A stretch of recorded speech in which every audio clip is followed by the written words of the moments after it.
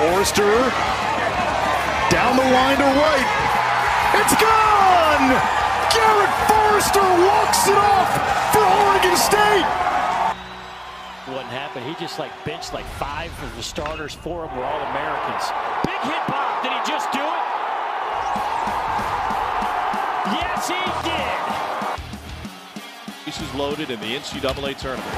And he sends a drive to deep right. Elko, grand slam. Beer showers abound. McGarry's 2-2 pitch to Lanzilli. Strike 3 called, and Virginia has completed a no-hitter tonight. Pushes a bunt to third. James to first. He's out. What a way to end it. And what a way to end a drought. Mississippi State, the national champions, destroying Vanderbilt 9-0. Happy Easter weekend, college baseball fans, and welcome to another episode of the 11.7 podcast, the number one college baseball podcast in America. Wow, what a midweek we just had. It's shaping up to be such a fun season this year. And the coolest thing is, now that we're about halfway through, Dimitri, it's starting to become regional projection season, if you know what I mean. You can start trying to put the puzzle pieces together. And instead of having a guest on this week's show doing the weekend pick'em with us, we decided we wanted to break down the regional projections after we, of course, go over what happened this midweek and some of the surprising headlines we had in college baseball. But yeah, so instead of an interview, we're going to take that time to kind of talk to you guys about our thoughts and both of our individual regional projections, which we both came out with and posted on Twitter. Did not look at one another's. We did it separately, and they are pretty different now that I'm comparing the two. I haven't quite gotten through. I haven't quite really looked at yours yet. Which course. is I didn't like that, dude. Yeah. No, because I just hadn't gotten a chance to go through it. I peeped, I kind of looked at it briefly, but I kind of like that, so I can hear your thoughts here rather than having predetermined thoughts on whatever. Because people were for the most part it was good feedback and good reaction to it, but a few clowns thought they had to attack me, and I'm like, dude, I do this for fun. If I get something wrong they here or there, my bad. My bad. But yeah, they picture you as Joe Lunardi of college baseball, and they think oh, I can show them why they're wrong. Dude, nothing was funnier than whenever I posted my joke of a regional projection where I just did a little sneak peek, and I had Mercer as a 1 overall seed and Tennessee as the 2 overall. And I loaded Mercer's regional with Iona, Alcorn State, and Rutgers, I think. No. Alcorn State, Iona, and St. Peter's were in Mercer's regional. And then I loaded up Tennessee's Miami and Texas Tech and Dallas Baptist. And I set it up with a super regional as well. That was pretty simple for Mercer, and then very hard for the Tennessee regional. People thought I was being serious. They're like, dude, this guy doesn't know anything about college baseball. Are you being serious? And I'm like, bro, it's a joke. I could not make it more clear that Mercer is the 1 overall seed, and I have number 301, 300, and 299 in the RPI in the regional. Are you kidding me? Yeah, I saw that. And they were like, dude, seriously, you're going to have Southern Miss as a 4 seed in a regional? They're number 11 in the nation. Relax, guys. It's funny. But yeah. I ended up coming out with a serious one. It just took me a little bit longer than it took you. Hey, your shirt is sick, by the way.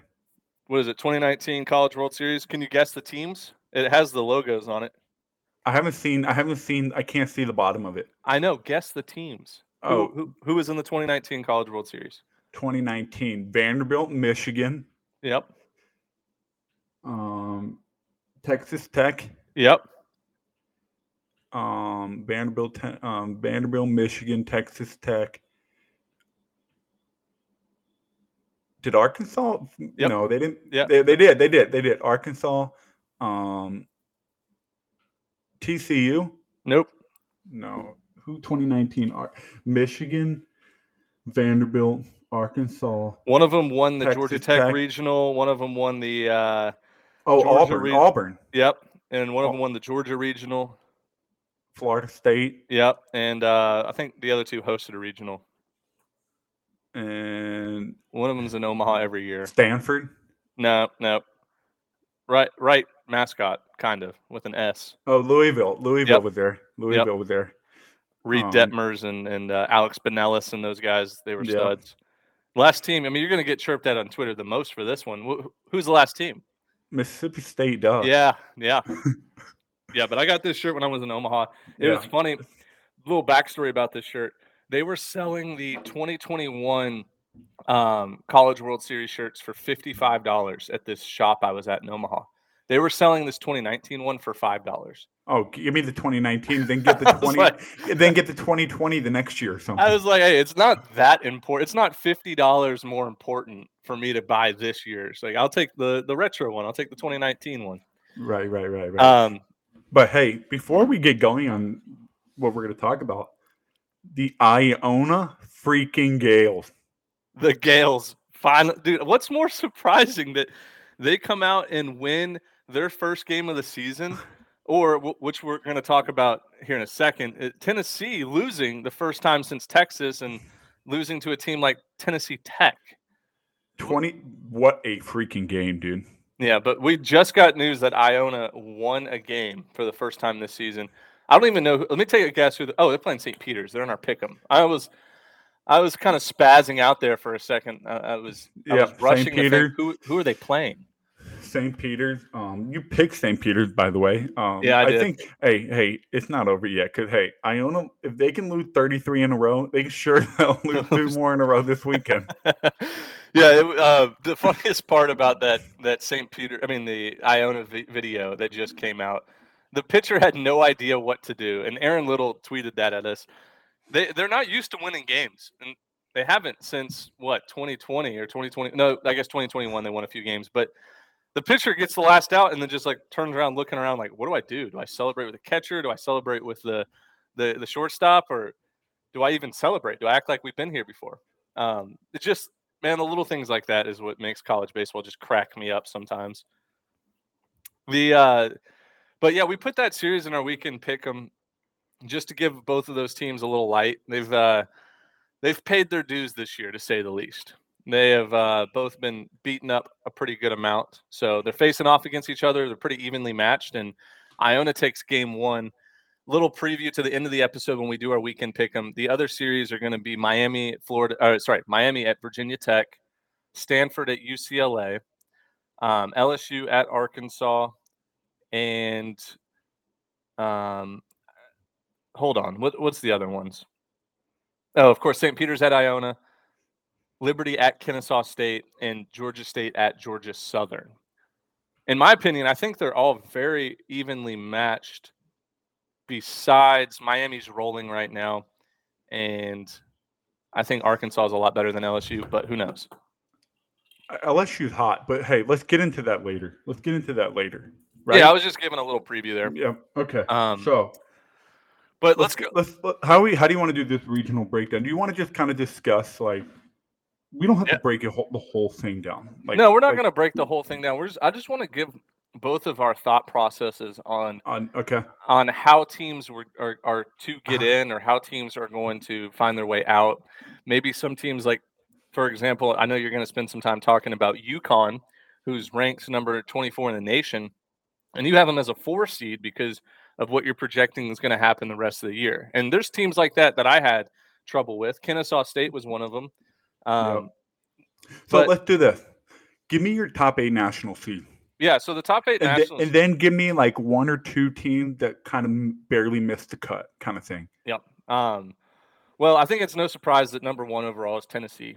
I think if you're a college baseball outlet media site, then you do a college baseball projection and you don't have them number 1 overall, either 1, you're an idiot, or 2, you can see in the future. Because right now, they're pretty much concreted in right now. Number 2 overall, Miami. I think they're well deserving. They've been just playing unbelievable baseball. Now, of course, I have personal opinions that I think they're going to cool off here pretty soon, but it is what it is. Number 3 overall seed, I have Texas Tech, just because they beat Texas head-to-head in a weekend series. I think Texas is right up there with them. Arkansas 4, Texas 5, Oregon State 6, Oklahoma State 7, Georgia 8. Oh yeah, we're just doing our top 8, and then of course the teams that are close: Virginia, UCLA, Notre Dame, even, and Okay, so give me your top 8 again. So one Tennessee, 2 Miami, 3 Texas Tech, 4 Arkansas, 5 Texas, 6 Oregon State, 7 Oklahoma State, and 8 Georgia. Okay. Now that's a little mix between what they've already done this year, like the resume they put together, and what I expect them to do the rest of the season, like finish out the season. Okay. I'll be honest, I'm very high on all 3 of those Big 12 teams to finish out the regular season pretty strong. That's why I have all 3 of them. I agree. Mm-hmm. So I went Tennessee 1. Wow, shocker. I know, big, like it's a big leap of faith there. Miami 2, Notre Dame 3. See, the thing is, I put Notre Dame at 3 because, dude, I think they're better than what people are giving them credit for. Like, yeah, I think they're really good, and they were just kind of slow starting the year. Just kind of slow, like waking up a little bit to get going. They got a little cold weather syndrome, They don't, obviously they play up north, so it takes them a little while to get going. And but I agree with you. I will say my top 8, the order of them is not 100% exactly the 8 best team. It might I kind of match up your super regionals a little bit because they do that. The committee wants to set up super regional matchup and stuff like that. So I put Notre Dame at 3. Rudy's crib, by the way. Hey, people love when I did the funny names on them. Yeah. And then Pacific Northwest, Oregon State at 4, Georgia at 5, Texas Tech at 6, Oklahoma State at 7, and Arkansas at 8. So you don't have Texas in the top 8. I have Texas at 9, and then Georgia Tech at 10, and Virginia at 11. Yeah, so I'll be honest with you. The Georgia Tech pick surprised me a lot. They, I don't know if they're going to be able to sustain an ACC schedule with just the little amount of pitching they have. I think I could be very wrong in that Georgia Tech one, but at the same time, I tried to do a little super regional matching up because at the end of the day, if you're not 1, 2, or 3 or 4, what's the difference between 5, 6, 7, and 8, 9? Your super regional pick. You obviously don't want to be 16. No, you don't want to be 16. You don't really want to be 15. Like 13 through 16, you're getting a really tough 2 seeds that just missed out on hosting. Oh yeah, and that's what a lot of people don't fully think about. Not only do you have to match up with a number 1, 2, 3, 4 overall seed, like national seed in the super regionals, but the lower you're ranked, the harder the 2 seed gets, generally speaking. Which like for example, didn't get that treatment last year. For example, like some 2 seeds. Here's what. So for the Tennessee regional, my 2 seed was Rutgers, which obviously they're having a great year, but Rutgers as a 2 seed doesn't scare Tennessee at all. Meanwhile, but hey, don't do that to them. That's what they did to Arkansas with Nebraska last year. I know. I put Georgia Southern as my 2 seed in Tennessee. Yeah, I mean, they're going to have to continue to win a lot of big games and a lot of midweeks for me to get them up to a 2 seed. I know, but I mean, here's the deal: the RPI you see today is going to be extremely different than the RPI you're going to see end of May. Right. So, the way you kind of project, it takes about 30 games for the RPI to even start making sense. I mean, we saw the beginning of the year, there were teams 1 overall in the RPI that had they were 3 games above 500. Dallas Baptist at one point was 10-7. They were number 1 in the RPI, and it's like, what are we doing here? Here's what I would say, and I don't know if most people understand this or not, but go look at their schedule and look at how many top 50, top 75 RPI games they have left on their schedule. And that's how you can see if they have a chance to move up or if they're going to stay the same or drop. So when you look at Georgia Southern, I was looking at them. I think, let me see, Georgia, like for example, Georgia Southern, they're 17 RPI right now, right? Right, and that's really, really freaking good. Like you're that's almost hosting. That's hosting area. Right. Their quadrant one. Oh my God, quadrant one record is 4-7, which is not bad. It's really not that bad because that means you have 4 top 50 wins, which is good. And the committee respects you playing tough schedule. So to finish my point on Tennessee, they got swept at Tennessee, but they scheduled them. No, they went on the Georgia road. Southern, not Tennessee. But I know what you mean. No. They played at Tennessee to open No, the you year. said my final point on Tennessee, and then you said Tennessee. You had swept at Tennessee. Yeah. And then, okay, so anyway, 17 RPI. Rest of the year, they have Georgia State coming to at home, 25 RPI. That's 3 games against 25. Florida State next week, 31 RPI. South Alabama on the road, 56 RPI. Coastal at home, 67. Troy, 65. Georgia Tech, 10. And then Little Rock, 165. Then Mercer, 22. So you're looking at 1, 2, 3, Those are almost 4, all 5, quadrant one 6, wins. 7, Not wins, but 8, games. 9, 10, 11, 12, 13, 14 games left against top 67 RPI team. Could that change a little bit? Yes. Some teams can drop, but let's just say top 75. That's 14 more games. Georgia Southern probably going to finish the year top 30-ish RPI. And that's if they territory. win, though. That's if they win. If they go and lose 80% of these games, let's just say they go 500 against that schedule. 500 against that schedule. They're going to have 15 quadrant one games. Yeah, 7 or 8, maybe 9 win, and that's top 30, top 40 area. You're in. Yeah, they're gonna. They've built themselves a really good at-large case. I agree, and they have a series win at Texas State. So we took 2 different approaches because I had Georgia Southern as a 3 seed pretty much locked in because I don't think they're going to be able to sustain winning all of these games back to back. That's a future projection, know. Because if they go out and lose a majority of these games, obviously those games are big RPI games. But if you lose an RPI game, you lose. Yeah, it doesn't help you. Hey, if they lose most of these games, let's say they're number 40 RPI, and they lose most of these games, don't worry. Throw the RPI out the window. The resume is just not there enough. Yeah, at that point. I agree. So that's more of like hey, what do you think they're gonna do versus rather just substantial facts today. Yeah. So if I'm Georgia Southern, I'm feeling pretty confident about making the postseason, even if I don't. Well, but they control their own destiny. Yeah, but that's like for example, who Mississippi State, they control their own destiny too. They just have to win out against the hardest schedule ever. You know what I mean? Well, dude, that brings me to a point I had written down in my notes. It doesn't matter who you are in the Big 12 or the ACC or the SEC, you control your own destiny. 100%. You win weekend series. It doesn't matter what you do on the weekend. It doesn't matter what you do leading up to this point. If Missouri goes and wins the next 6 SEC series, they're in. If they win 5 of the next 6, they're in. Yep. So what was so hard about making this regional projection is you have to take into account what these teams have done already leading up to this point. But the projecting about what they're going to do the rest of the year, that's what's the hard part because there's probably 55 or 60 teams that control their own destiny. It goes all the way from Missouri in the SEC to Georgia Southern in the Sun Belt. Coastal Carolina is another team in the Sun Belt that has won some big games and have potential to win some more. It's all about. So hey, I was just, go ahead, finish. I was going to say it's all about just controlling, like being in a position where you can control your own destiny. Yep.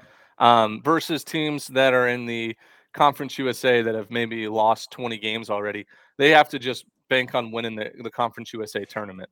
They can't get in that large spot. Yeah. So like for the mindset for so you guys kind of have an idea. When we went through this, let me tell you, when regional projections come out, like when D1 drops their regional projection, mid-majors especially get super excited when they see their name at Miami at Tennessee. Oh my God, it'd be so sick to play that. Yeah. You start getting excited, like, hey, we're doing really well. It gets really difficult because you put more pressure on each game because that game you played February 30th, I mean 28th, there's no February 30th, February 28th or March 5th, there's no pressure. There's no pressure to showing up. You're playing your ball game against whoever is playing. Now we start getting to this part of the season, regional projections coming out. You're close to the top 25. You're getting votes. It gets difficult because you don't want to lose it. You know how close you are to all that hard work paying off to playing in the postseason in front of a lot of fans. You get super excited and you start dreaming a little bit. You start catching yourself dreaming and visualizing all these awesome things that are ahead of you. But you are still so far away. You just unlocked some of the darkest memories I have, some of the worst memories I have, because I fell into this trap my senior year at Mercer. We were 22nd in the nation, like the highest ranked mid-major team in the country, just swept East Carolina on the road. And we started seeing these regional projections come out, right? And we were projected to be a 2 seed at Clemson or a 2 seed at Vanderbilt, whatever it was. And it was a mindset of more, instead of going out and just having fun trying to win the game, it was more of trying not to lose, because we immediately turned around and lost to a team. It was either Florida A&M or it was Georgia State. Florida. I remember it because you guys just swept East Carolina. You went back home and you went to Tallahassee and lost. Mm-hmm. Yeah, we lost to a terrible Florida A&M team, and we were like, man, is that gonna hurt our resume? Are we not gonna make the regional? But 100%. Meanwhile, like, we should have known as a SoCon team, we more than likely weren't going to get an at-large bid anyways, unless we finished the season incredibly strong. We should just been focused on playing games, just trying to win the SoCon tournament, which we ended up losing. So we never made it to a regional. And at this time during that year, 2017, like mid-April, we were projected 2 seeds. So that's why I say I'm not going to say none of this matters leading up to this, but it really, really does matter how you finish the season. That's how committees look at it. If you don't finish the season strong, you're going to get overlooked. You're going to get jumped over by a team like Duke that won 19 straight games last year. And I think Duke ended up jumping, was it Alabama or – no, Alabama made a regional.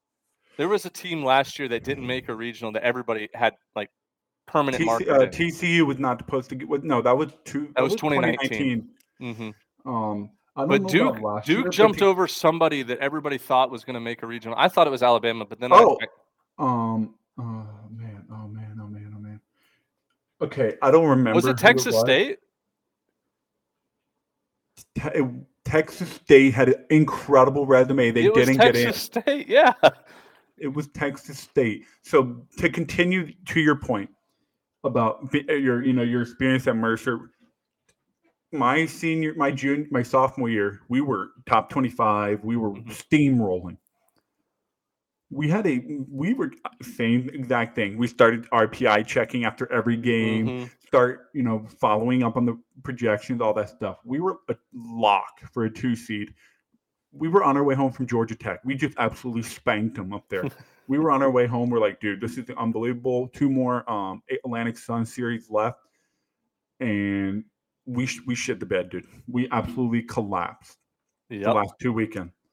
And we're like, oh my God. The next projection came out before conference tournament. We were a last 4 in or out. I can't remember. We're like, dude, no way. You went from a 2 seed to last 4 in or last 4 out, just like that. We go to the conference tournament. We win game 1. And I think Kendall Rogers tweeted something like, hey, Mercer got their 1 win in the tournament. They should be in now. We get absolutely curb stomped the next 2 games. We go 2 in barbecue. We're done. We go back to Macon, and I remember Gibson. Everybody was like, "Are we in?" Like, we don't know. Are we in? He's like calling. We're like checking Twitter, all this stuff. We ended up getting in at the 3 seed in Mississippi State, and it went from automatic to, oh my God, we barely got in. That's how fast it can happen. Junior year, we were even better, Ben. We were even better, and we lost 3 straight series to end the year. Went 2 in barbecue in the Atlantic Sun tournament. we were the last four. We were one of the last four out. Clemson was the last team in. We were out. Clemson took our spot. They lost by 20 to Vanderbilt that Friday. I remember that. I remember that. Not Van. No, they were in the. They lost by like 20. It was like really bad. Mm-hmm. And we were pissed, dude. We like stayed on campus to watch it, and we didn't get in. And Clemson got in, got absolutely smacked. And the senior year, we got the automatic bid. I'm telling you, winning the automatic bid takes 10 years, saves you 10 years on your life. When you just win the tournament, you're in the regional that whole week or that rest of the weekend until Monday. You're like, we're in. Let's just see where we're going. Mm-hmm. And you don't have to sweat it because I know because I forgot about this, but yeah, when you were at Mercer the 3 years, you got a little bit of taste of everything. You got a taste of like, are we in? And you actually got in. You got a taste of, are we in? And then your first four out, and then you got the taste of automatic bid. Like, I'm in. Where are we going? And yeah, I guess you can attest to the saving 10 years on your life by just not sweating it out, not stressing it. That Monday when you wake up in the morning, no school, you're the only people on campus. I'm telling you, I remember that Monday morning when after we came home from Charleston winning the tournament. I woke up. We, like all of our roommates, we made a big breakfast, showered. He had music playing because we had a 12 o'clock or 1 o'clock selection show at Buffalo Wild Wing. Mm-hmm. And so we were like all getting dressed in our little team polos. Like we were super excited. Like, where are we going? That morning, D1 had us going to Florida State. And I mean, dude, it is one of the best feelings ever. And I hope as many people as possible can experience that feeling. Yeah. It's incredible. Something that this is a little bit off topic, but on topic. Something I want to do, and that I think I might release sometime this weekend. I think I'm going to put together a bottom 64 bracket projection, and have. I'm going to do the reverse of a top 64 regional projection, and I don't know if I'm going to do it with the 1 seeds being the worst teams, or if I'm making the 16 seeds the worst teams. Because how funny would it be if Alcorn State, Iona, UC Davis, and St. Bonaventures were like hosting, like they were the 1 seeds. They're hosting the Iona, the freaking last four, the first 4 in. Yeah, first 4 in. But hey, so let's get back on topic here with our kind of projection. So yeah, we got a little off topic. That's fine though. I think that story was fun. It was good for people. So Gonzaga. I don't know what to do with Gonzaga. I don't know what to do with them. They're like a host. Like they're on the like. Are they hosting? Are they not hosting? And here's the deal. This is my opinion based on what I've seen. Okay, 4-3 against Quadrant 1, 6-2 against Quadrant 2. Pretty freaking good resume. 15 RPIs of today, right, Ben? Mm-hmm. They've got Portland 64, Oregon State 2 against Oregon State, a 7 RPI. And then it's 172, 86, 193, 116, 92, and then 12 and 19 to end the year. Basically, Gonzaga, like, they have 1, 2, 3, 4, 5. They have 6 games between Oregon State, Oregon, and San Diego. They have 6 games to boost their RPI. Everything else, it's just going to bring it down. Even if they sweep, let's just say they sweep 193 RPI Loyola Marymount, their RPI is going to drop a few points. How much did it drop? I don't know. I don't know the formula. You think so? I don't know, man. If you sweep a team, they're like 130 is not that bad. It's over half. 193 is bad. Oh, I thought you said 133. 193 is bad. Okay. So, like, if you sweep that series, you're going to still drop 5 points, depending on what the rest of your common opponents do and all that stuff. So, like, they basically need to split against Oregon State, beat Oregon, and take 2 out of 3 against San Diego at the end of the year, and they'll be in the hosting discussion. But yeah, that was a team. Gonzaga gave me one of the most trouble when I was doing the bracket because, yeah, of course, they have the resume right now to be a host. I mean, you can't argue with that. But when you look at what they have remaining, and I don't know, I feel like they're just not playing. They're not going to be playing great baseball at the end of the year just because I feel like they've used it. I had them as a 2 seed, and the problem you get with the West Coast being a 2 seed, or just the West Coast in general when making a regional bracket, like you got to send them to like one of the other hosting like that are out west. So your choices I are. send them to UCLA. I sent them as a 2 seed to UCLA as well, but it's like, okay, are you gonna send them to UCLA, Oregon State? I guess you can consider Texas Tech out west. But I put them in UCLA because they're going to be a super high, strong 2 seed. It wouldn't be fair to send Gonzaga to, it might be taking number 4 national seed Oregon State. yeah, well, That's also like sending Nebraska to Arkansas. Like, that's just not fair. And I hope the committee please start rewarding at least the top 5 national seeds. They play an unbelievable schedule. You reward them with the an easiest easier path to Omaha because they deserve. That's what the first 56 games of the year are for. Right. Like that's what it's for. And when you put a number 1 seeded Duke against number 16 or Kentucky against St. Peter's, you're rewarding them with a very soft opponent to get to the next round. That's the whole point of it. So, like, I hope they do that. I hope they take a fair poll of RPI and a fair poll of, we know this team is good. Gonzaga's got a whole rotation of dudes that can win a regional. Oh yeah. So, like, don't send them somewhere and screw somebody else over. You know what's kind of weird to me about these regional projections is there's going to be some regionals that somehow don't have a SEC or a Big 12 team in them, which I think are the 2 best conferences personally. So, for example, there was a regional that I had to put together with Maryland as a 2 seed. I didn't have them quite as a 1 seed. I think Maryland could host if they run through the Big 10. But so I had to put Maryland as a 2 seed. And so I put them in Virginia's regional, right? So really, I have Maryland as a 2 in Virginia as well. Yeah, just because it geographically fits, and Virginia's had a good resume so far, and so has Maryland. But and then I had to put a pretty strong number 4 seed in there, so I put College of Charleston, who's also like right around there in that area.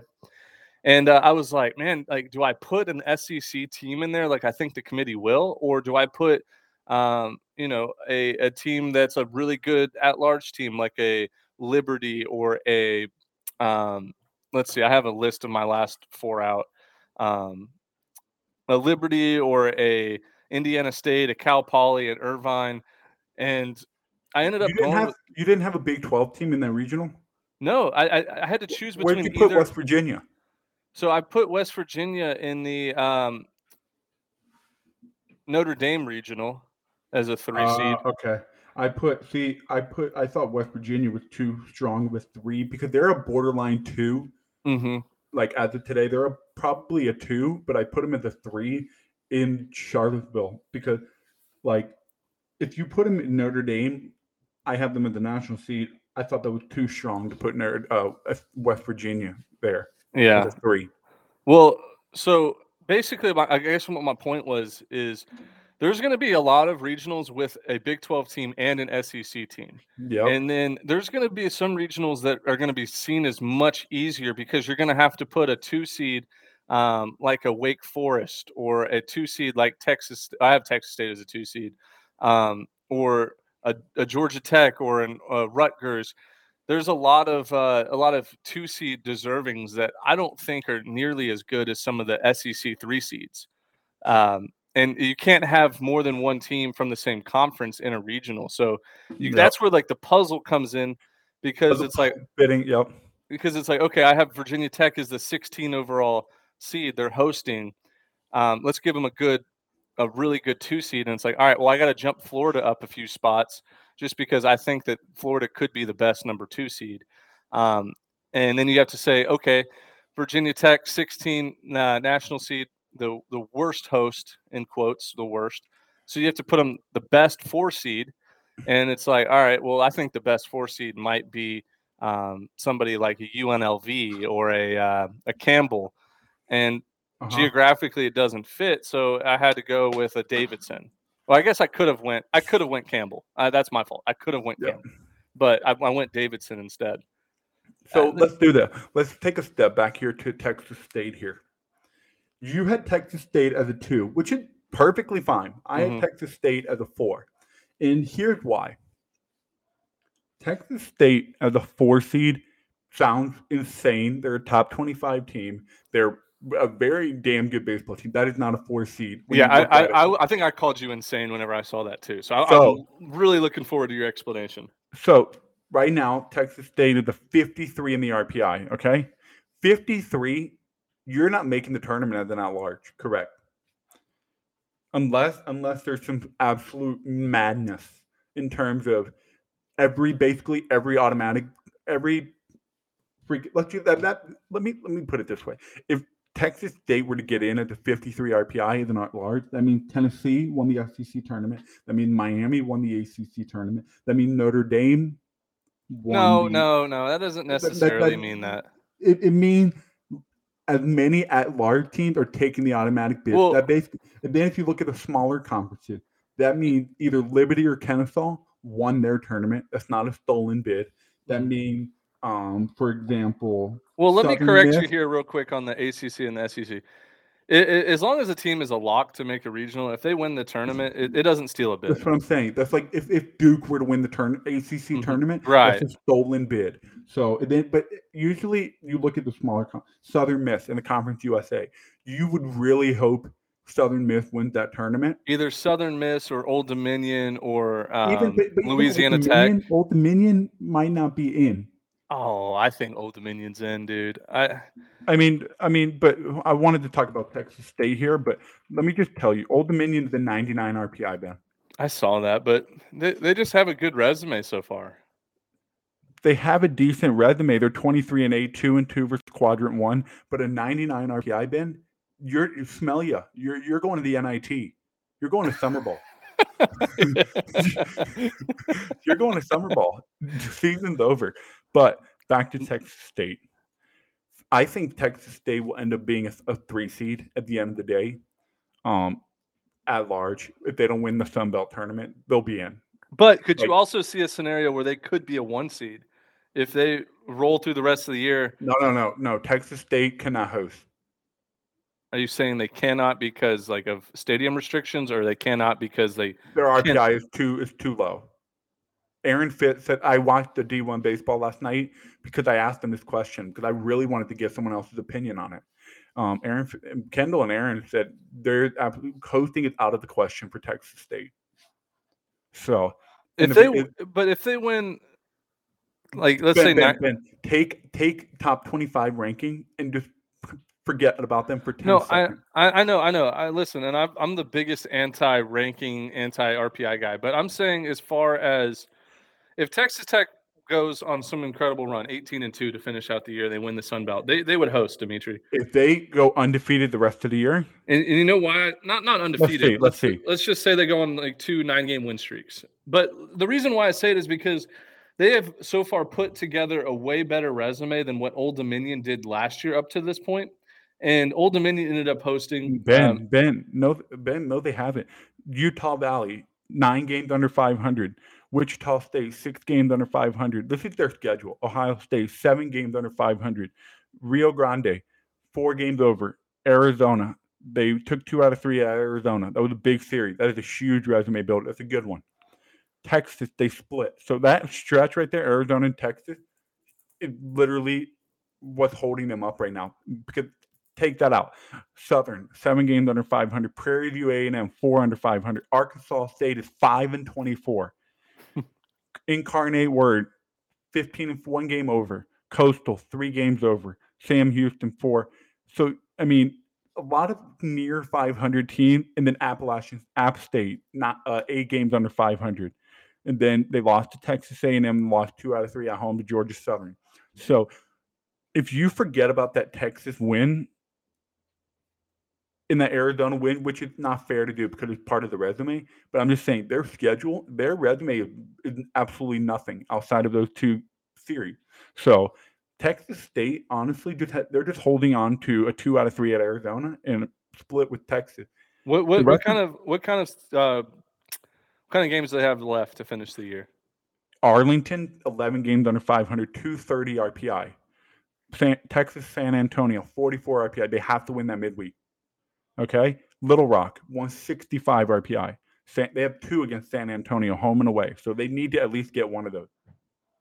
preferably both, but South Alabama 56. That's a good series win if they can win that at home.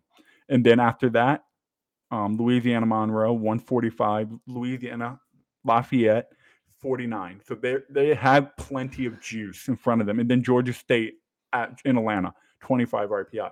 They had juice in front of them, but as of today, they don't have a whole lot. You just proved me wrong. I guess I was duped by the hype Texas that and Arizona thing. You forget that like those are so big that you forget the rest of their schedule. Yeah, I got duped. I was expecting their schedule to be a lot tougher than that leading up to this point, but you're right. Like that is a very, very soft schedule. So you're What do you saying think that- Texas? hey, So you're let saying me ask you Texas this. State has? So okay, Texas State cannot host. Is there any team in your eyes that could play their way into a hosting position similar to what Old Dominion did last year by finishing the season strong and winning the Conference USA tournament? Someone like a Louisiana Tech or Gonzaga. well, I mean, I'm saying outside the obvious. Maybe Okay. Outside the obvious, I think Maryland or Rutgers to play their way in.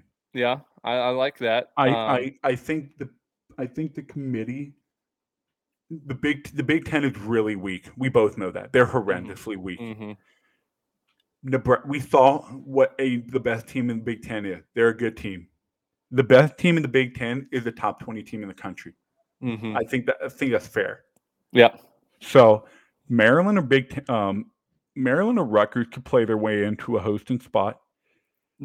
There's a team that I was really hoping you would say here. I'll give you one more. I'm not done yet. Go ahead, but don't say it yet. Let's see if I say it. Okay. I think. Let me make sure I'm right on this. I really hope you say this team because we might be the only ones giving them credit that right up to this point. I think it's going to be really hard for them, but Grand Canyon could. Yes. Thank you. Grand Canyon could play their way in, but they're 26 RPI. I wrote this down. They're 26 RPI, and they above a 500. I don't remember their exact record, but above a 500 record against Quadrant 1 and Quadrant 2 teams. So, I think Grand Canyon could play their way into a host, dude. I really do. I think they can play their way in, but here's their schedule. Their schedule is pretty bad the rest of the year. We can see they literally. I just pulled it up. Let me say this: if Grand Canyon wants to host, they need to sweep Stanford in that midweek series at home. Yep. And beat Arizona again. They have Arizona. Yep, they do have Arizona on the road. A road win at Arizona, and then it just split the Stanford series, and then take care of business at all your rest of your comp in the WAC. Grand Canyon might be right in there. And here's a reason that you didn't even say why I think they have a good chance to host. Go ahead. There's not a ton of like hosting potential out west right now. People are kind of banking on the idea that UCLA is going to stay strong and host a regional. Oregon State. Yeah, like I think Oregon State's almost a lock. But you look outside of that, Oregon State, UCLA, who else could host? Maybe if Oregon gets super hot, maybe if Gonzaga finishes the season well, they will. But I think if Grand Canyon goes and finishes the season somewhere like 40 and 16, and they have big wins that they've already accumulated, and they add on a Stanford for 2 and Arizona for 1, they go and win their very soft conference tournament. We're looking at Grand Canyon, like very good chance hosting a regional in Phoenix, Arizona, which I love their stadium. I love their fans. It would be an incredible regional atmosphere. I think it would be super sick to see Grand Canyon hosting 2-seed Arizona. Yeah, a 2-seed Arizona or a 2-seed UCLA, something along the lines like that would be sick. You know who people? Hey, let me make sure. I do have LSU hosting because here's why. They're 7-5 and they're heating up. If they win this series at Arkansas this weekend, they're almost a lock. Yeah, I mean maybe not a lock, but pending an absolute meltdown. Mm-hmm. Because that means they have series win. Listen to this, Ben. They would have series win over Florida on the road, sweep on the road at Mississippi State. If they can take Arkansas, because the rest of their schedule is home versus Missouri, home versus Georgia, at Alabama, and then home versus Ole Miss and Vanderbilt. So if they can just go Hey, right now, those are all winnable series. all very winnable series. LSU, I think they're going to host. I think they're going to be in a sweet spot to host. Well, I mean, let's not beat around the bush here. LSU kind of gets a little bit of favoritism with the committee. Same with Mississippi State, same with Arkansas, Texas. Some of these teams that have incredible facilities and guaranteed sold out crowds and big stadiums that can generate a lot of money, they're going to throw the bone to UCLA, or they're going to throw a bone to LSU to host rather than a Louisiana Tech right up the road. It's just common sense. Think about it this way. Think about it from, let's just say, a business standpoint. When is college baseball most featured? Regional, super regional, Omaha. Your postseason. When you're selling your product, you don't want to sell, like, let's be honest. If it comes down to Grand Canyon or LSU, you're going to sell your product in Alex Box Stadium rather than Grand Canyon Stadium. Nothing against Grand Canyon. No, yeah. Although I would say most real diehard college baseball fans would rather see it at Grand Canyon, and they'd be pissed on Twitter and stuff. Grand Canyon deserves this, not LSU. Deserve it, blah blah blah. But you're right. For the average viewer, the one that will only watch during the regionals and super regionals, they're going to want to see the big, giant, incredible stadium with the loud and rowdy fans. And honestly, dude, am I crazy to say I think a player going to the regional would rather play at LSU than at Grand Canyon? I'd rather go to Alex Box and win a series regional there than go to Grand Canyon. 100%. Yeah. Give me Alex Box. But on the flip side of it, if I'm Grand Canyon, I'm losing my shit if they pick Alex Box when they have the better resume and they deserve it more. Of course. But hey, 8:00 Saturday night, the 1-0 game, Alex Box Stadium, LSU versus whoever. That's I have LSU. So listen to this LSU regional I have projected, which I actually love and can 100% see happening. LSU is the 1 seed. Florida State is the 2 seed. Tulane is the 3. Yeah. Wait, what do you mean send back there? Florida State back to LSU. When did that happen? Mike Martin. That was a super regional. I know, but you're still sending them back. Yeah. I think that would be a very good fit. And then Tulane is a 3 seed, which I love out of the American Conference. Tulane was a team that I completely forgot about until I was doing research, and I was like, wow, they've actually put together a really good season. So Tulane is a 3 seed, which is just in New Orleans, so right down the road from Baton Rouge, maybe about an hour or so. And then my 4 seed for that, my second best 4 seed I have is Central Michigan. The Central Michigan Chippewas, we saw them in 2019 at the Mississippi State Regional. They're fun, they're exciting, and they're putting together a damn good resume so far, and they're rolling through their conference. Dude, so speaking of Central Michigan, I almost didn't put them in as my automatic bid out of the Mid-American because Ball State is a really good team. Yeah, Ball State is really good too, and I think it's going to be a toss-up between those teams. By the way, they are not competing for an at-large or anything like that. The winner of that tournament, but Ball State and Central Michigan play next week in 3 weeks. So, I know it's the regular season, the tournament is what matters, but I think the winner of that 4-game series, if they don't split, will be my pick for the AQ. As of right now, Central Michigan. But, Ben, let's talk about this. That Texas regional is a gauntlet. I put the one you put together. Yeah, I made my Texas regional pretty easy. And here's the craziest part. Here's the craziest part. When you see the name Vanderbilt as a 2 seed, you instantly think, "Holy shit, that regional is loaded." Start scratching your head a little bit. But is Vanderbilt that good this year? We don't really know. They're not the team they used to be. They almost look like they're good. Come on. No, I'm not saying they're not good. I'm saying they're not as good. They're not they Vanderbilt. Good. They're not Vanderbilt. When you hear the word Vandy Boys, they're not as good. So they're a 2 seed. They're a 2 seed team, a very good one, a very good 2 seed. I have them as a 2 seed in Notre Dame's regional, so I agree. I mean, I think they're going to get a 2 seed somewhere that's pretty But tough. Don't you think? So I have Texas, Vanderbilt, NC State, and Texas State. I explained That's a why I had gauntlet, Texas. dude. That's just like that's not fair. That is a Is gauntlet. it going to happen? Probably not. If it does happen, If I'm Texas, I'm heated. What are we doing here? Why are we getting the short end of the stick? Why are we getting like so Texas let me State as a finish. 4 seed? So let me finish. Texas State, I explained why I have them as a 4. Will they be a 3 seed? Probably, but as of today, we explained it. NC State is going to be one of those teams that gets in a strong ACC team, 500 conference record. They're going to get in the tournament, but they're not going to be a 2. They're going to probably be a 3. Yeah, I have them on the Still up. bubble. They were one of my last 4 in.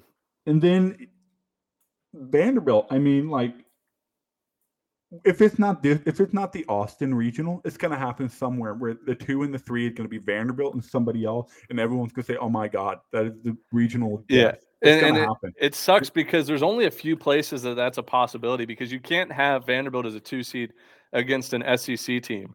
So you're looking at least in my book, the choices are Oregon State, Notre Dame, Dallas Baptist, Texas Tech, Miami, Southern Miss, Louisville, No. Virginia.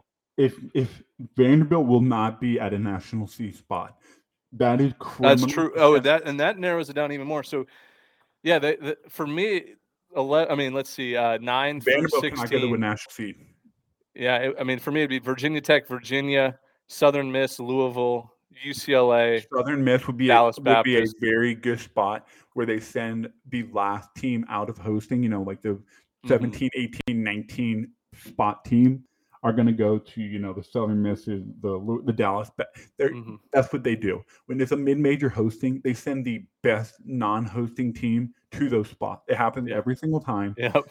Ole Miss went to Louisiana that year, and they were just out of the hosting, spot. They're going to go to Southern Miss or Dallas Baptist. It's probably what's going to happen. Yeah. Let's talk about Southern Miss hosting here. Did you have them as a host? 15 seed. Hosting. Okay, I actually had them as a 12 seed, and I did it mostly because of geographical reasons, to match up with Arkansas as a super regional. But dude, how did you not put Arkansas and Texas super regional? That would be literally insane. Because I have Arkansas as a 4 overall and Texas as a 5 overall. Oh, see, I had Arkansas 8. They'll meet in the Texas second 9. round of the College World Series, not a super regional. No, dude, Arkansas, Texas meet at one of either team's stadium, not in Omaha. Put them, dude. Can you imagine that series? Let's just say it's at Arkansas. Can you imagine all the Texas fans traveling up to? Arkansas fans wouldn't let Texas fans buy tickets. No way. But can you imagine that atmosphere of that series? Yeah. That super regional. Well, I would say Texas. No offense to Texas fans, but sometimes they're kind of old and white-haired and not very rowdy. See, that is coming from a Texas. Arkansas fans would be drinking Bud Light, and Texas fans would be drinking like Old Fashions or Cosmopolitans or whatever. Like, they would have their own little like whiskey drinks, or like a wine. White Russian. Yeah, or like just like a nice red wine in the stands. That's how I picture it. But anyways, let me go to the Southern Miss regional that I have projected. I have them as a 12 overall just because I think that they're a legitimate College World Series contender. And it was actually fun for me to build this regional because I got to throw a Big 12 team in there and an SEC team and a pretty decent 4 seed. So I put Auburn as the 2 seed. And so the reason why I went Auburn instead of Vanderbilt was because I think right now Auburn's put together a better resume. And then I went Oklahoma as a 3 seed, which they were one of my last 4 in. But the more I looked at Oklahoma and the quality of their wins, and even this sounds so lame to say, but even the quality of Oklahoma's losses, it really put me in a position to make almost Oklahoma a lock right now because of good wins and dude, they have good wins and quality losses, and quality losses is so stupid. I'm like, I can't believe you just said quality losses. I'm getting sick to my stomach saying that phrase, but it makes sense to me with what Oklahoma's done this year. So Auburn is the 2, Oklahoma is the 3 in that Southern Miss regional, and then I went with New Orleans, who's going to probably win the Southland Conference this year, not too far from Hattiesburg. And they've turned into a pretty solid baseball team. And I would love to go to that regional at the Pete. With Oklahoma coming from one direction, Auburn coming from the other direction, and then New Orleans coming from nearby, I think it would be a nice packed place. All right, let me ask you this. I'm going to give you one of my regionals, and then I have a question for you after. Okay. My Georgia regional is literally 2019 all over again. Georgia, Florida State, Mercer. But I saw that. And then I blended the old Florida State regional with Mercer, and it was College of Charleston in there, and Auburn, the one we were in 2015. Yeah. So I blend those teams always end up together. It happens every time. So I put these regionals together based on also what the previous year, because they do it every year. What the committee has already shown that they're going to do. They're always going to Georgia Tech, Florida State, or Georgia, depending on who's hosting that year. College of Charleston always comes down to Georgia Tech or Florida State or Florida. But they're not hosting, so I just kind of pieced. Anyway, Georgia, Florida State, Mercer, College of Charleston. I feel like that's like the fifth time that series kind of happened, but just in different areas. Now, here's my question. Give me your based on your project. Dude, these are going to be different next week. And the week after, they're going to probably be different. But they're so much fun to talk about. Mm-hmm. And you can kind of give an idea of what teams need to do the rest of the year. So you kind of start building, oh, my God, they got to win this series. You kind of think. Anyway, your favorite series, and then based on your projections, your biggest Cinderella. So when you say biggest series, you mean my favorite regional? Your favorite regional. Okay. Okay. Give me a team and which regional are they coming out of in terms of Cinderella?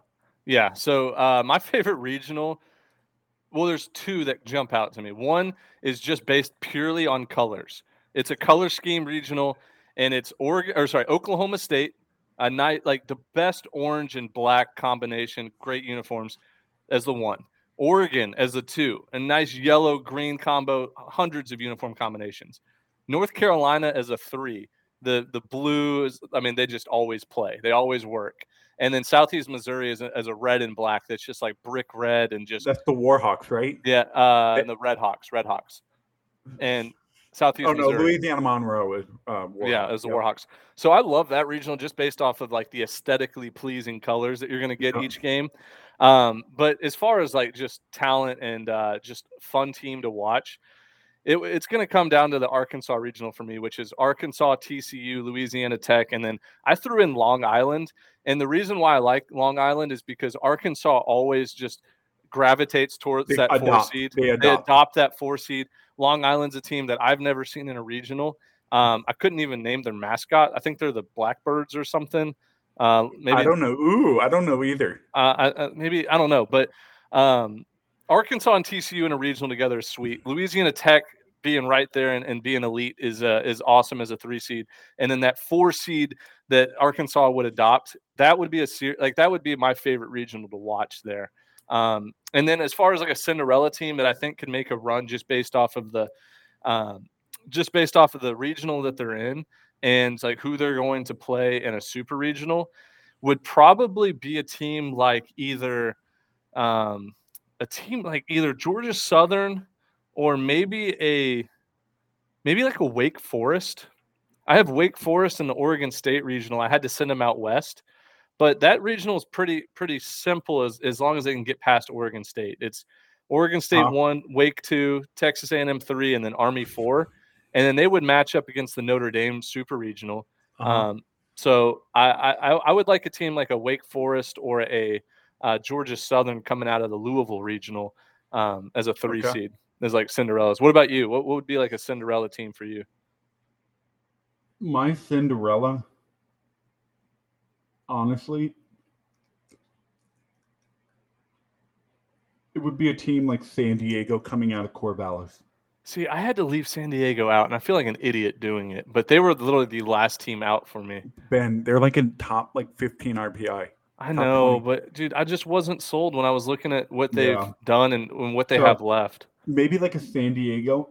Honestly, dude, I think Rutgers fits the Cinderella mode. I don't care if they're in the Big Ten or Power 5 conference. Rutgers, I have some inside info on Rutgers. One, I will say I don't have them as a Cinderella because I have them as the 2 seed at Tennessee. But of course, they can always like, host. it kind of or- could be like a Cinderella, even at the 2. So they played their opening series against Houston Baptist, and my dad and my little brother went to, and they're huge college baseball fans, just like myself.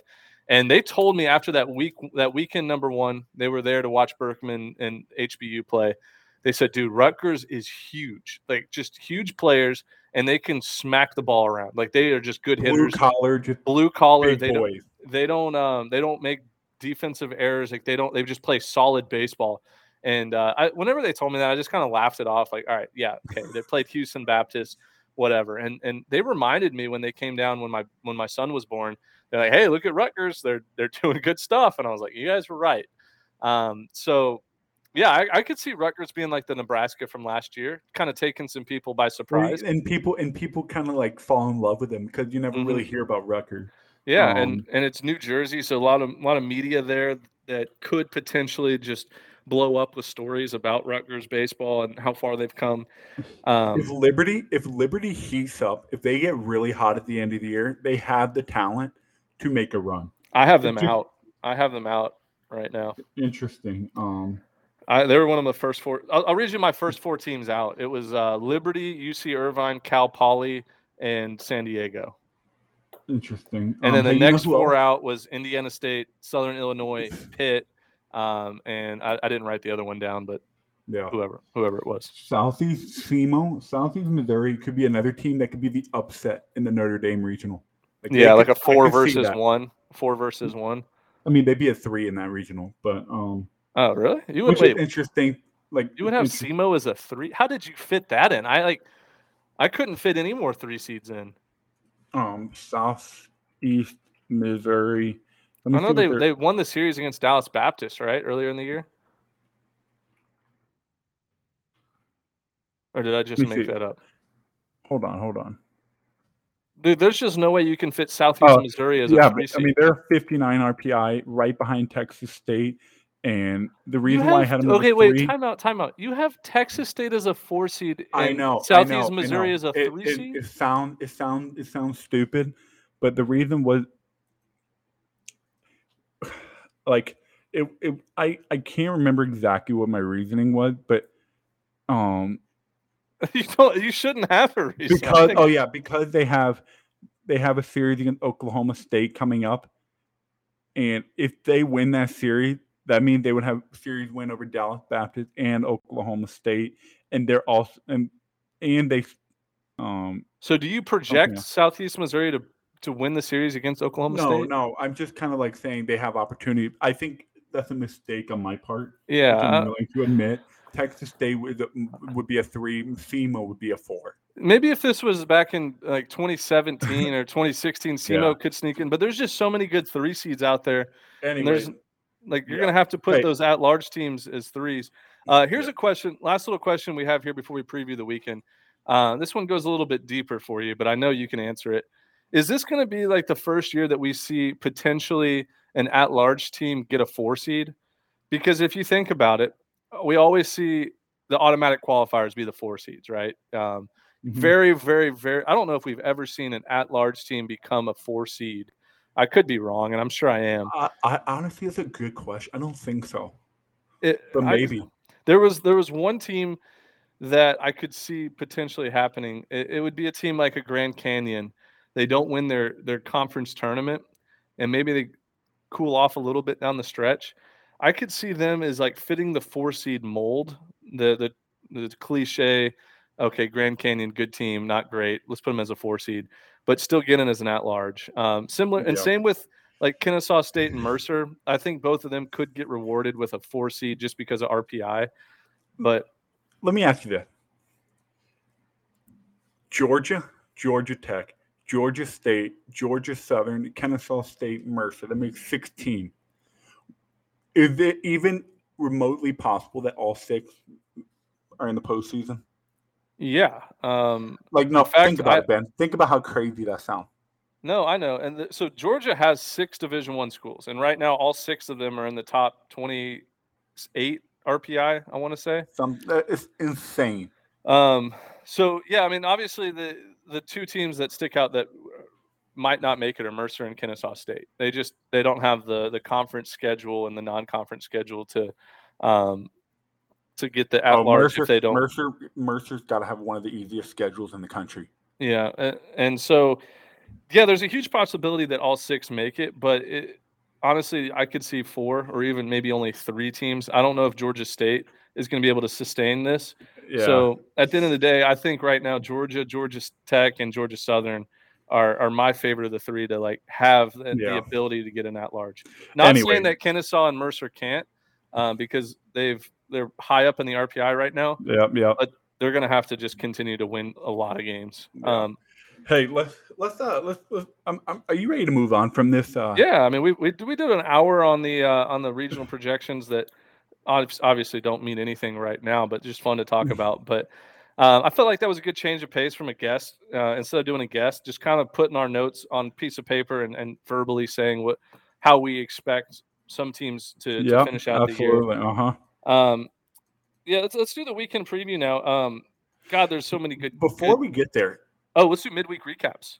Tennessee Tech Wood Bats 2-run go-ahead home run off a 101-mile-an-hour fastball. That game, I mean, dude, it's like something off a Disney movie there. Like that is college baseball for you, man. Yeah. That is college baseball. So I'll for the listeners that somehow did not understand or did not see this, Tennessee, the number 1 team in the country, unanimous by far, times 10. Play a midweek series that they agreed to play with Tennessee Tech, a school just in Cookeville down the road, a couple hours from Tennessee. And they play at the Tennessee Smoky Stadium, which is a minor league ballpark. And I guess Matt Braga, who's had an incredible time at Tennessee Tech, terrible time at Rice, and Coach Vitello, they agreed to play a wood bat game to kind of shake things up in the midweek, which is amazing. I'm a huge proponent of that. Like I think that is a very, very good idea that more teams should do. Like imagine if Southern Miss and Ole Miss played a wood bat game in Pearl or Mississippi State or whatever. I think there's a lot of potential for that to like continue to move on. What if they made like a rule? If you want to play in a minor league stadium, you have to use wood bat. I love that. I love that idea. Hey, I mean, don't get me wrong. Swinging a wood bat and swinging a BB-Core bat are not that much different, but mentally, you have a wood bat in your hand. I think it's a lot different, to be honest. But in terms of when you barrel a ball up, it's not that much different. So I would argue that if you barrel a ball up with a wood bat, it goes further than some of the BB. If you have real professional wood, like good quality wood, the ball flies off of wood more than the BB-Core if you square it up. Problem is the sweet spot's way smaller. But hear me out here. The mental aspect of walking up to the plate with a wood bat, you don't feel as comfortable. Not even close. Same as a metal bat. So, like for example, Tennessee, yes, if you square up a ball with a wood bat, good things are going to happen. Same thing with BB-Core. But if for that person out there that says, "Hey, they're the same thing," I'm like, okay, physically scientifically they might be the same, but holding a wood bat in your hand changes so much. That 95-mile-an-hour fastball inside. You are not going to swing at it because you have a wood bat in your hand. You don't want to break your bat. It's just so many subconscious things in your mind. Well, they're also weighted differently. So different. They're also weighted differently. They feel different, and you're just not used to swinging it. That's why, dude, honestly, it doesn't matter how good of a hitter you are. Take Spencer Torkelson, for example. And he had to develop in the minor leagues for a few years to learn how to hit with a wood bat. Also, shout out to Spencer Torkelson, one of the Bash Bros from our first season, hit his first home run yesterday. Yep. So, dude, does that make you feel like we've been doing this for a long time? I think there's 12 guys that we talked about in 2019 that are now playing in the major leagues. And crazy, right? Yeah, it's wild. So that's what I wanted to talk about real quick. Wood bat is a big difference. Yeah, but it would be more of a disadvantage, I think, for Tennessee Tech because obviously Tennessee has all the resources to go get these, sick wood bats, and I'm sure they get shipped wood bats all the time from all these big companies. So the guys that are going to get drafted. Did you use a wood bat in your first round of BP in college? No, I used to use a wood bat in the fall for batting practice, but once it got to January and springtime, I didn't want to see a wood bat. I just wanted to get comfortable with my metal bat. I knew some people wanted to use wood, like first round of BP, kind of get a feel for. Could you feel the ball better? So they can bunt, hit and run, get them in from third. The First situation round. Hold on. First round. I remember asking somebody. I said, "Why do you use the wood bat like early in BP?" And they were like, "Honestly, I feel the ball off the bat better. I can feel if I'm squaring it up, back spinning, top spinning. Well, you feel better." I never wanted to feel the ball. If you felt the ball, you didn't square it up. I wanted that nice BB core, like just don't feel anything come off the barrel. But does that make sense though? I mean, everybody has. If their swing was right that day, blah blah blah blah blah. I don't care. I just freaking warmed up my arm and threw as hard as I could. Yeah. But hey, shout out to North Carolina A&T. No, wait, dude. We have to talk about a little bit more about this Tennessee Tech game. Okay. So Tennessee Tech is they're a good team, but they're not great. I mean, they went to a super regional in 2016, but they had their guy back.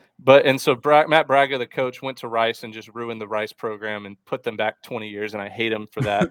But he goes back to Tennessee Tech, gets his blue collar guys again, and they start just pumping home runs left and right throughout the season. And they play against Tennessee, and not only do they win the game, they hit a go-ahead home run against Ben Joyce, which the internet has been slobbing on for 3 months now. 101-mile-an-hour fastball.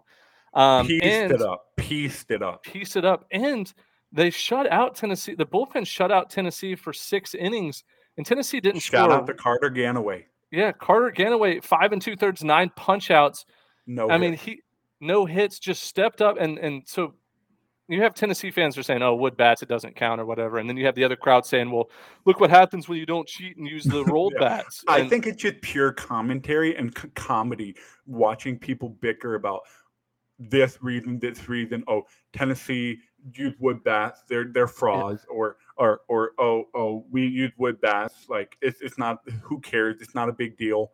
And I'm like, dude, you can't have it both ways. Like it's not that serious. It's not that serious. It's not. It's just college baseball, man. And but anyway, so what was so funny about it, and this was my last point about the game, was Jordan Beck did an interview a couple weeks ago where he's like, "Man, I don't care what bats we use. It doesn't matter. Like, you can give us wood bats and it won't matter." And then they go and they lose to Tennessee Tech with wood bats. So his words came back to bite him there, but.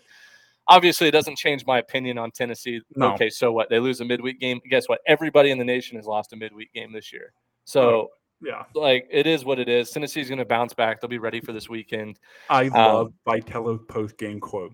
It said, wood bats or metal bats. We would have lost the game 6-5 instead of 3-2 if we had metal bats. He goes, we just didn't play well. We didn't hit well. We had a bad approach at the plate. Yep. It is what it is. We lost the game. Metal bats, wood bats, we would have lost. And I was like, you know what, dude? I like him owning up to that. Dude. He's just real. He's just a realist. He's just real with you, and he's not going to sugarcoat it. Hey, metal bats or wood bats, we would have lost that game. And I think, you know what? That's true because Ganaway pitched the game, arguably the game of his life. Mm-hmm. Oh, easily. I think if you ask him, he would say that was his best performance in his life. Baseball, that's what's so exciting about baseball. Friday night, their ace versus your ace. If their ace is on, bad news for you because he's going to beat you. He's going to beat you if he's on his A100% stuff. So, hey, great game. Awesome stuff. Here's a comparison I have real quick about Tony Vitello. You remember whenever Dabo Swinney and Clemson started becoming the hot thing in ball, and Dabo was doing his media tour and rah-rahing and telling people this and that. I saw someone on Twitter compare Vitello to another Dabo Swinney, and I actually disagree with that take completely, wholeheartedly, because I get the vibes that Dabo Swinney is very, very fake. I think he's a fake rah guy and doesn't mean everything that he says. Do not disrespect Vitello like this. No, I'm saying I'm about to give Vitello a huge compliment. I think Vitello means every word he says. I don't think he's a fake rah guy. I think he's just wired that way. And I think that comparing him to Dabo Swinney when Clemson was on the rise in college football, it's not the same as what Tennessee has with Vitello. So I guess we can clear the air there for that one Twitter follower that I saw tweet that. Dabo is against nil deals. He's against college players getting paid. I think Vitello was all for it. All for the players. I 100%. think Dabo, you can say Dabo's a player's coach because Clemson players, from what I've seen, they love him. Mm-hmm. But at the same time, he says some questionable thing that I'm just kind of like, dude, like you're getting paid however millions a year. Let your quarterback make some money off his image. Like, were you kidding me? Like, let him get paid. So, I mean, like I thought you were I thought you were saying Dabo and Vitello. No, I was erasing that. And in fact, I'm trying to search for this tweet. I can't even find it anymore. He might have deleted it, but or it wasn't even a he or she. I think it was just like a weird account. But anyway, so you kind of mentioned this just a second ago. North Carolina A&T beats North Carolina, which we love to see. I think in North Carolina A&T was one of the programs that tried to cut their baseball team a couple of years ago, and obviously and they have a sweet little that was North Carolina Central. Central had the sweet old stadium, like the 1900 with the weird dugouts. Sweet old, Abner Doubleday Field looking stadium. But yeah, North Carolina A&T, obviously it's a huge win for them and their program, and they can kind of hang their hats on that. But I don't see them making any kind of like no. It's just a fun Tuesday. It's a one and done fun thing, and North Carolina. Dude, 1993. That's insane. I mean, like that was before I was born. Huh? That was the first time they beat them since I was born. Well, shit. I was born in 92, so I've been older than the last time they won. Yeah, but almost 30 years. 29 years they've been playing against each other, and finally they won. So hey, shout out to them. Let's run through these. Let's run through these Tuesday midweek because I want to get into the weekend series. Yeah. The next one I have Go ahead. I was gonna say the next. You give one, and then I'll give one. Yeah. So Georgia State, Georgia Tech, Battle of Atlanta. Georgia State came in with a lot of hype, and it wasn't like they were going to sneak up on Georgia Tech, and they didn't. They just went out and just pounded them the first 4 or 5 innings. Got up 8-1. I forget the guy's name. Griffin Chaney. Griffin Chaney hits 2 home runs. He's going to be on the mid-major player of the year watch list. You want to hear a little stat nugget about Griffin Chaney? Please fill me in. So Georgia Tech, the last time Georgia State played an ACC game was against Clemson. Do you remember what Griffin Chaney did against Clemson? Did he hit 3 home runs that game? He's 6 for 6 or 6 for 7. I don't remember. Anyways, he went 4 for 4 in that game with 3 home runs. Went 2 for or 3 for whatever. He has 5 home runs in against 2 games ACC team. Hey, if you're an ACC team and Georgia State makes a regional, you don't want to pitch to Griffin Chaney.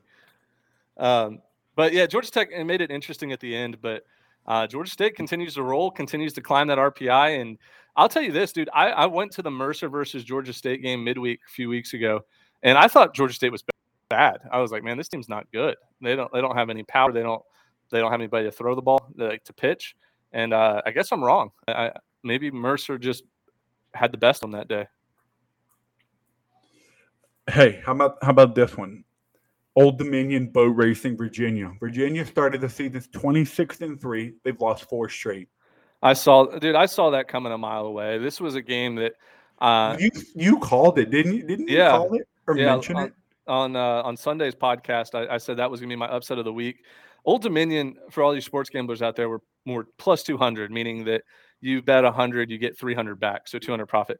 Obviously, I didn't bet the game because I'm not in a legal state, but that Old Dominion line was way off. I mean, this is a game that Old Dominion was going to go balls to the wall and try to win this game against Virginia, and Virginia was playing bad baseball up to this point over the last 5 to 7 days. And so, I mean, Old Dominion just you said it best. They boat raced them. Virginia was never in the game, and props to Old Dominion. It seems like they're starting to figure it out. It's a team they're 6-6 in conference, which is surprising, but we've seen them rattle off 11, 12 wins in a row. It could happen again pretty easily here. Hey, Miami scoring 5 unanswered runs to come back and beat Florida Atlantic. Best closer in the country, Andrew Walters, strikes out the side. 17 or 18 innings scoreless, 11 saves. like 36 strikeouts, like absolute, just all fastball, dude. All he does is throw a 95 to 98 mile an hour fastball. That's all it is. Unbelievable. Miami. I mean, dude, that was another trap game that Virginia lost. Miami found a way to win. And honestly, man, Yeah, that was a the trap kind of game too. that tells me Miami's pretty damn good. That tells That's me the they're type of game that the first 3 mature seasons we were enough. doing this, the first 3 years we did this podcast, I mean, this is a game Miami would lose 100 times out of Miami 100. loses this game every time. Every So, time. And I thought it I was mean- going to happen again, but they did come back and win. And so It shows maturity. It shows calmness. It shows, like, I mean, don't get me wrong. FAU made a huge error. It kind of they gave it to them a little bit, but at the end of the day, a win is a win, loss is a loss. Miami found a way to win, and those are the kind of games that tell you a lot about a team. They can come off of freaking sweeping the number 3 team in the country, get up, focus, and play another game against a good FAU team. Oh, yeah. And those games are always competitive in the midweeks. It doesn't matter if they're playing FAU, FIU, FGCU, UCF. Like, they're always going to come for Miami and Florida's throats. The other game here that I have, Georgia and Kennesaw State, was a football game. Ugly Disgusting. Football game. Ball was flying. Errors were being made. Just balls being barreled. No pitchers available. I think the final score was 17-15, and Georgia ended up winning. Now Georgia's a banged up club right now, and they play against Texas A&M this week. It's not on the pick'em, but I think Georgia's really going to struggle this weekend against Texas A&M because a lot of their players are hurt. But this was a game for Kennesaw at home. You know, they're top 20 RPI, and if you get a win against Georgia, you need to win that game. You need to win it to like maintain the at-large potential. Obviously, they were competitive, but the committee is not going to look at that. They're going to look at giving up 17 runs to a team in the midweek. I don't know. I was a little disappointed, but I watched the last 4 innings of the game, and I was entertained. And that's what it's all about, is just being entertained, right? Hey, you know what's really funny to me? So Texas State absolutely boat raced Baylor, right? And I'm looking at that game, and when you think Baylor, usually good baseball team, big 12 school, a lot of money in athletic, and you're just sitting there like, dude, Texas State is miles better than Baylor. Yeah, well, Baylor was miles ahead until Coach Smith. I think he's coaching somewhere now in like Tennessee. I don't know. He's a head coach somewhere, but it was a few years ago. He got fired. I mean, he was just recruiting like his son. Both of his sons were on the team. His son's friends were on the team. Kind of ruined that program. Ended up getting fired. Steve Smith is his name. Went to Auburn as like a volunteer assistant for a couple of years. But the guy they have now, Coach Rodriguez, he's starting to build it from the ground up. Baylor's talented, and I think they can be something here in the next few years. They can be. But they were so good in the early 2000s, mid 2000s. They were ballers. They were the best team in the shadows of the Texases and the Rice. Yeah. They were just in the shadow. They were good. They were just a tier down from the Rice and Texas back in the early 2000s. But, you know, Baylor will get back there. But what Texas State has done, I don't know if it's just like a 3 or 4 year span that they're going to do, or if they're going to continue to grow off of it. But you're right. Like right now, I would take Texas State's program over Baylor's 10 times out of 10. And then Dallas Baptist with a quiet but solid win over TCU. TCU was falling apart. We didn't even tweet about that game, did we? No, it was a game that was just. There was so much more exciting things going on during that time. But yeah, man, good midweek. Oklahoma, Texas Tech played in Amarillo, and Oklahoma, huge win there. That helps the resume and their chances of making a regional. Just another Power 5 win. It's a conference game, but not really. It's one of those weird midweek neutral site. Hey, did you see that stadium? They had like tables behind home plate. I love the Amarillo sod puppies. They were eating and drinking like right on the field behind home plate. I thought that was sick. Yeah, that's a great stadium.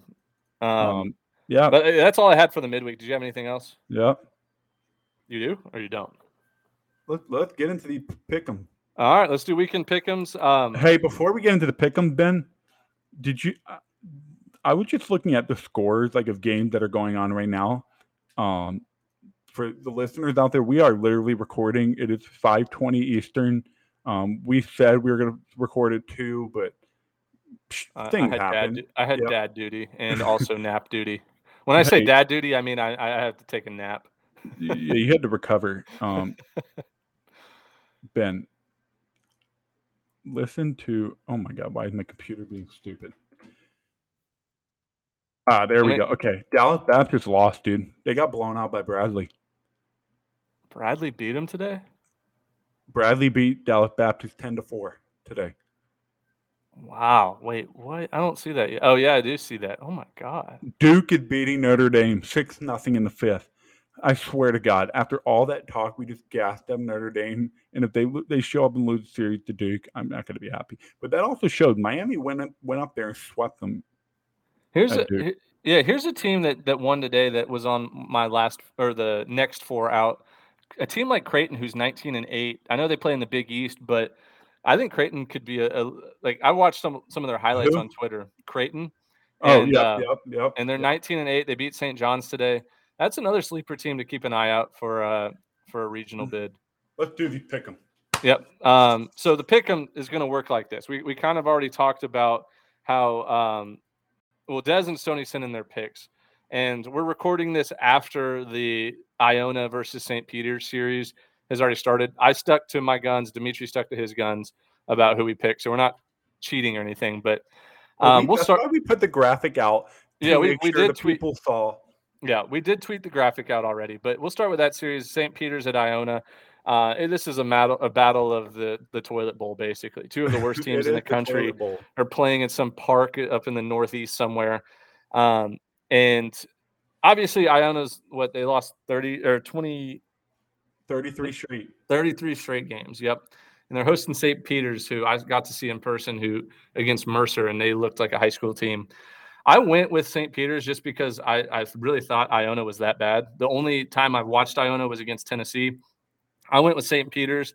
Iona won game 1 of the series. So I need St. Peter's to win the next 2 games, or else Iona is going to win a series. Des took St. Peter's, but Stoney did take Iona. And you took Iona as well, right? Can I not say my pick? Wow. Yeah, go ahead. Sorry. I got a little control happy there. Dude, honestly, I'll be honest with you. I took Iona just to be funny and say, hey, if they win, I look smart as hell. If they lose, they were supposed to lose. Right. I just kind of did it because I'm like, we might joke about them on stuff, but I root for Coach. Shout out to Coach Burke, first career Division I win today. The guy, think about it, guys. He joined this program knowing they didn't have anything. Mm-hmm. He took a job. I'm sure he could have gotten a volunteer assistant coach job at, somebody like St. John, the more established program. But he took a leap of faith and said, I want to be the guy that he stuck his flag in the soil and said, this is my soil. I'm going to build it up. Dude, 30, he wasn't there last year because the streak started last year. I think they were 0-27 this year, Ben. Yeah, so he lost 27 straight. He's still writing the lineup card. He's still running practices with energy. And you know what, man? Losing 23 27 straight, and then finally get your first win makes that first win so much more special. You worked your ass off to get it. It was hard to come. It wasn't just given. You had to earn it. Shout out to him, man. Mm-hmm. I hope he does great things up there. I hope Iona build a nice little program up there. We'll be rooting for them. No doubt. And maybe this offseason we'll get Coach Burke on the podcast because he's a big fan of 11.7, DMs us quite a bit. But yeah, so you and Stoney took Iona, which looks good right now, went on a Thursday night. And then, of course, me and Des took St. Peter's. I think I forgot to mention the reason why we're doing Thursday, Friday, Saturday is because it's Easter weekend. So most of the games, there's a couple games on Sunday, but most of the series are Thursday, Friday, Saturday, or Friday, Saturday doubleheader. We do need to get this episode out ASAP. Games start in the next 35 minutes. 35 minutes. Yeah, I know. Next series here, we're going to go with Miami at Virginia Tech. And this was a series where I tell this all the time. I say this all the time. Miami is one of those teams like UCLA that will play huge in big games, and then they always have letdown spots, right? And for Virginia Tech, I was looking at their stats. They have 4 guys hitting over 350, and they mash. They're playing at home. Miami is not going to want to fly up to Blacksburg, Virginia, and play a 3-game series there. So I'm taking Virginia Tech because I really think the offense is going to play. Miami just played a very close game in the midweek that they had to use their best pitchers or bullpen guys. So I'm taking Virginia Tech, and Stoney is taking Miami, and Dez is taking Miami. Who you got, Dimitri? I've got is there a doubt about it? Miami. I think Virginia Tech is hot, but I really think this Miami team's got what it takes, pitching and defense, man. And 2-out hitting, whenever time comes. Does it not it's going to be really hard. Does it not worry you that this is a letdown I'm worried series? about it. I am worried about it. Blacksburg, Virginia. It's going to be cold. Like Miami's players are just not going to want to be there, man. I think Miami gets it done. I think they're good, man. I think they've got what it takes. But hey, if they lose, I will not be surprised. Put it that way. I'm going to take Miami, but I will not be surprised. Yeah. Next series here, Stanford at UCLA. We go out west for this one. The reason why I picked this series next is because I think it's very similar to my opinions on the Miami. UCLA always has a big letdown spot, and they almost did it last week against Utah. They did lose a game and had to come back and win the other game. But I think Stanford's finally starting to click a little bit. And this just feels like a series where UCLA, they're on their high horse right now, and they're going to let down at home. And I like Stanford to maybe bounce back and finish the season strong in the Pac-12 because they were a top 10 team preseason, top 10 team the first couple weeks. They're finally starting to feel more like the Stanford team that went to Omaha last year. So I took Stanford, and Stoney took Stanford. Dez took UCLA. Who do you got, Dimitri? Ben, I've been going against UCLA and taking L's every time. And here's what's going to happen. I'm taking UCLA. I'm jumping back on the Bruin train. They're going to lose this weekend. Just watch. It's what happens. And if they don't, good for you then. I love it. I love things you love to see. I'm going to go with UCLA. They're the better team. They've proven to us that they're better than some of these letdown seasons they've had in the past. So maybe we'll see. Maybe honestly, man, I'm only taking them because they're at home. They're at home. I think UCLA. I think they get it done. Yeah, but I would argue that I don't think it doesn't matter if this game was played at Stanford or at UCLA. I don't think a home field advantage really plays much here. Okay. We'll see. Yeah. Next series, I'm going to go ahead and just congratulate LSU on the win. No, Campbell broke the curse, dude. Oh, that's true. Campbell did break the curse, but LSU goes to Fayetteville and plays against Arkansas. And as much as I like LSU, and I think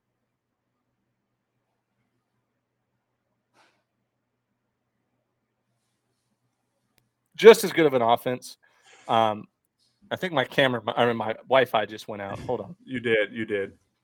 Can you hear? Oh, there we go. I'm back.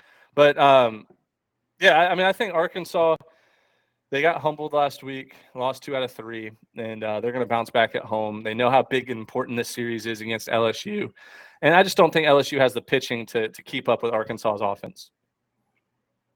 I think you're right. Dez and Stoney. I have Arkansas. Yeah, everybody's got Arkansas across the board. Yeah, Dez and Stoney also have Arkansas. That's why I think LSU's going to win the series. I think it's hard. I mean, last week was Arkansas's first SEC series loss in 2019.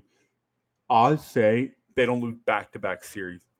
Yeah, that's why that was a big point of mine too. Yeah, and they're at home. Arkansas and LSU have a rivalry, but it's not the kind of rivalry you think. It's more of the fan saying whose stadium is bigger, whose fans are better.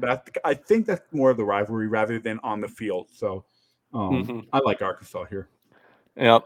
I think we all agree. We all like Arkansas. Next two series, the last two series are going to be both mid-major series. Kennesaw is hosting Liberty. Battle of the ASUN right now. They're the top two teams in ASUN, followed by Florida Gulf Coast and Eastern Kentucky. But Liberty on the road. At first I was like, Kennesaw at home, I like that. But if you remember this from last year, Liberty was a road warriors last year. They went on the road, I think, won 7 or 8 games against ACC teams.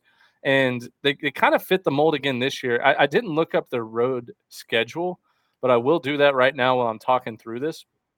It just feels like Liberty always gets up for these big series, and they need to win this series. They absolutely need to win this series to maintain like an at-large potential or possibly a 2 seed in a regional. They're 20-11 this year, and they do have. Oh wow! I take back everything I said. They're 7-6 on the road. They're not road warriors. I had it drilled in my mind because I knew they won 2 out of 3 to open the year at Florida. I was like, oh yeah, they probably. No, they played a lot of home games. Yeah, and they've lost. They've lost almost every ASUN road series. Yeah, but anyway, so their last 2 losses have been to Virginia and Virginia Tech on midweeks, but they did sweep Florida Gulf Coast last week. I think they're going to bounce back. Kennesaw is a very hitter-friendly ballpark, and Liberty's got a great offense. And so I think all in all, this is going to be some high-scoring games. But I think Liberty wins 2 out of 3 just because, man, they're just a little bit better of a team. Just a little bit better of a team. Come Sunday, I promise you right now, you're going to wish you took Kennesaw. Kennesaw lost 2 games on walk-off singles at Florida Gulf Coast. They're much better at home. We were super high on Liberty. They went through a really dark period, and then they swept Gulf Coast at home, starting to come out of it. Hot, cold, hot theory. Honestly, Kennesaw might be the best team in the ASUN this year, and this weekend will tell us a lot about that. But I'm going with Kennesaw State. Yeah. So me and Stoney did Liberty, and you and Dez are Kennesaw. So split half and half, just like the Stanford UCLA series. Last series here, we have Georgia Southern hosting Georgia State.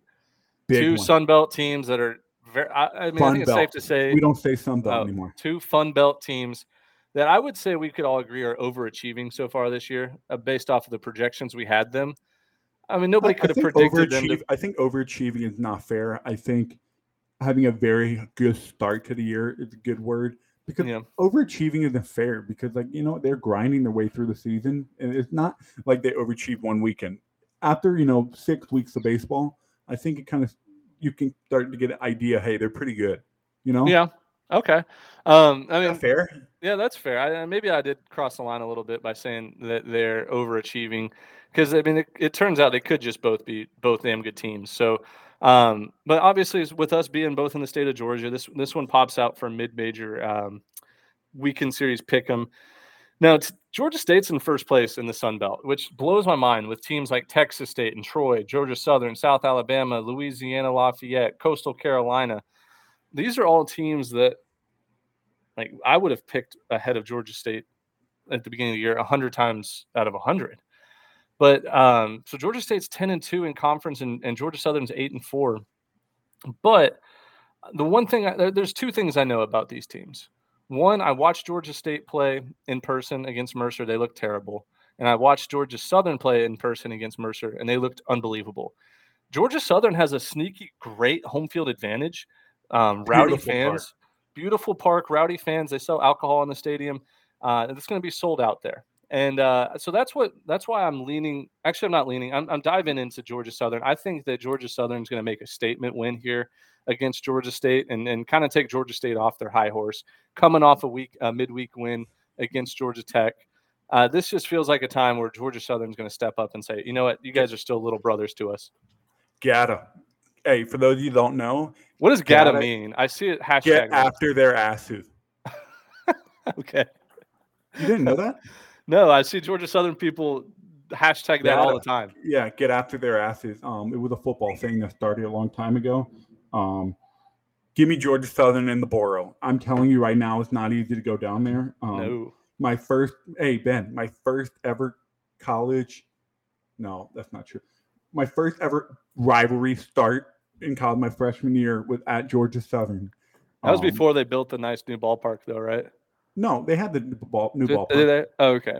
The outfield wall was not the same, but their stadium was it's still the same as now. Mm-hmm. They didn't have the big blue monster in right field. No, it was it was a normal wall all the way around. Half of my high school was at that game because they all went to Georgia Southern. So they were all chanting all these nicknames nobody else knew but me and the guys at Mercer.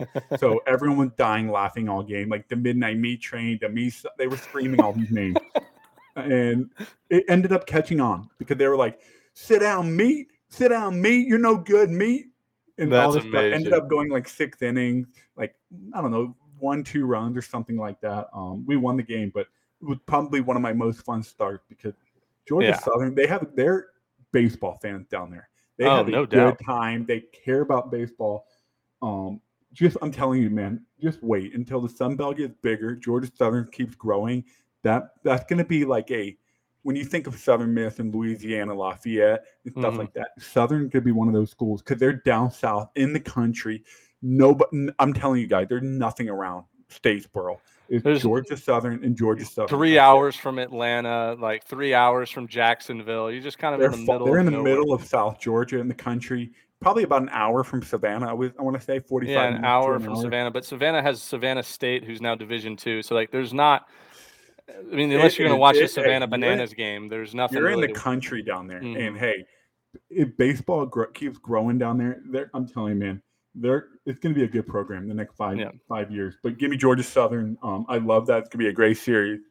Des was the only one to take Georgia State because Stoney took Georgia Southern, and of course I took Georgia Southern. Yep. Now here's like a fun thing here that we're going to end the show on here. I want you to tell me who you think. Like, try to name the top 10 conferences in order by like it's called the ELO. Warren Nolan has the conference ELO rankings right now. So try to name the top 10, and it might make you want to without looking or what? Without looking. Well, yeah, without looking. No, of course. But this might make us rethink the whole mid-major poll because there's a couple conferences that should not be considered mid-major, and there's a couple conferences that should be considered mid-major.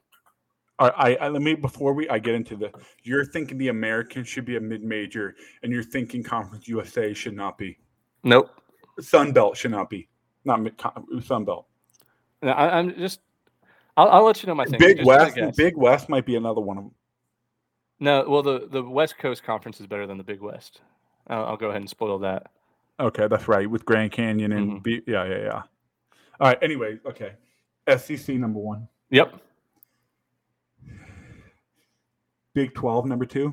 No. ACC. ACC 2. And then Big 12. Yep. I knew it was 2A and 2B. Yep. Anyways, okay. SEC, ACC, Big 12. Give me Pac-12. Yep. Then give me Sun Belt. No. American? There's actually a tie. There's a tie for 5th. It's the American and the American and Sun Belt. Nope. Western Athletic. Nope. Or Big West Coast. Conference USA. So the American and Conference USA are tied for 5th. No. Yes. Okay, go back. 5th. So and then American who's 7th? And Conference USA. Yep. Who's 7th? For 5th. 6th or 7th would be Big 10. Nope. Sun Belt. Yep. 7th Sun Belt. 8th West Coast. Yep. 9th Big West. Nope. Big 10. Yep. And then 9th 10. Big 10. 10th Big West. Nope. Missouri Valley. Wow. Yeah. So it's weird because everybody has this idea that like, how are you going to say Conference USA and the American are one's mid-major and one's not? We need to really sit down and reevaluate our mid-major poll. I would actually go ahead and say maybe next year Sun Belt won't be in it. Yeah, dude. Maybe next year we do 5. We do the SEC, ACC, Big 12, Pac-12, and then the rest are mid-major because like the Big 10 should. What if we named it the non-Power 5 poll? How about like the non-Power 4 poll?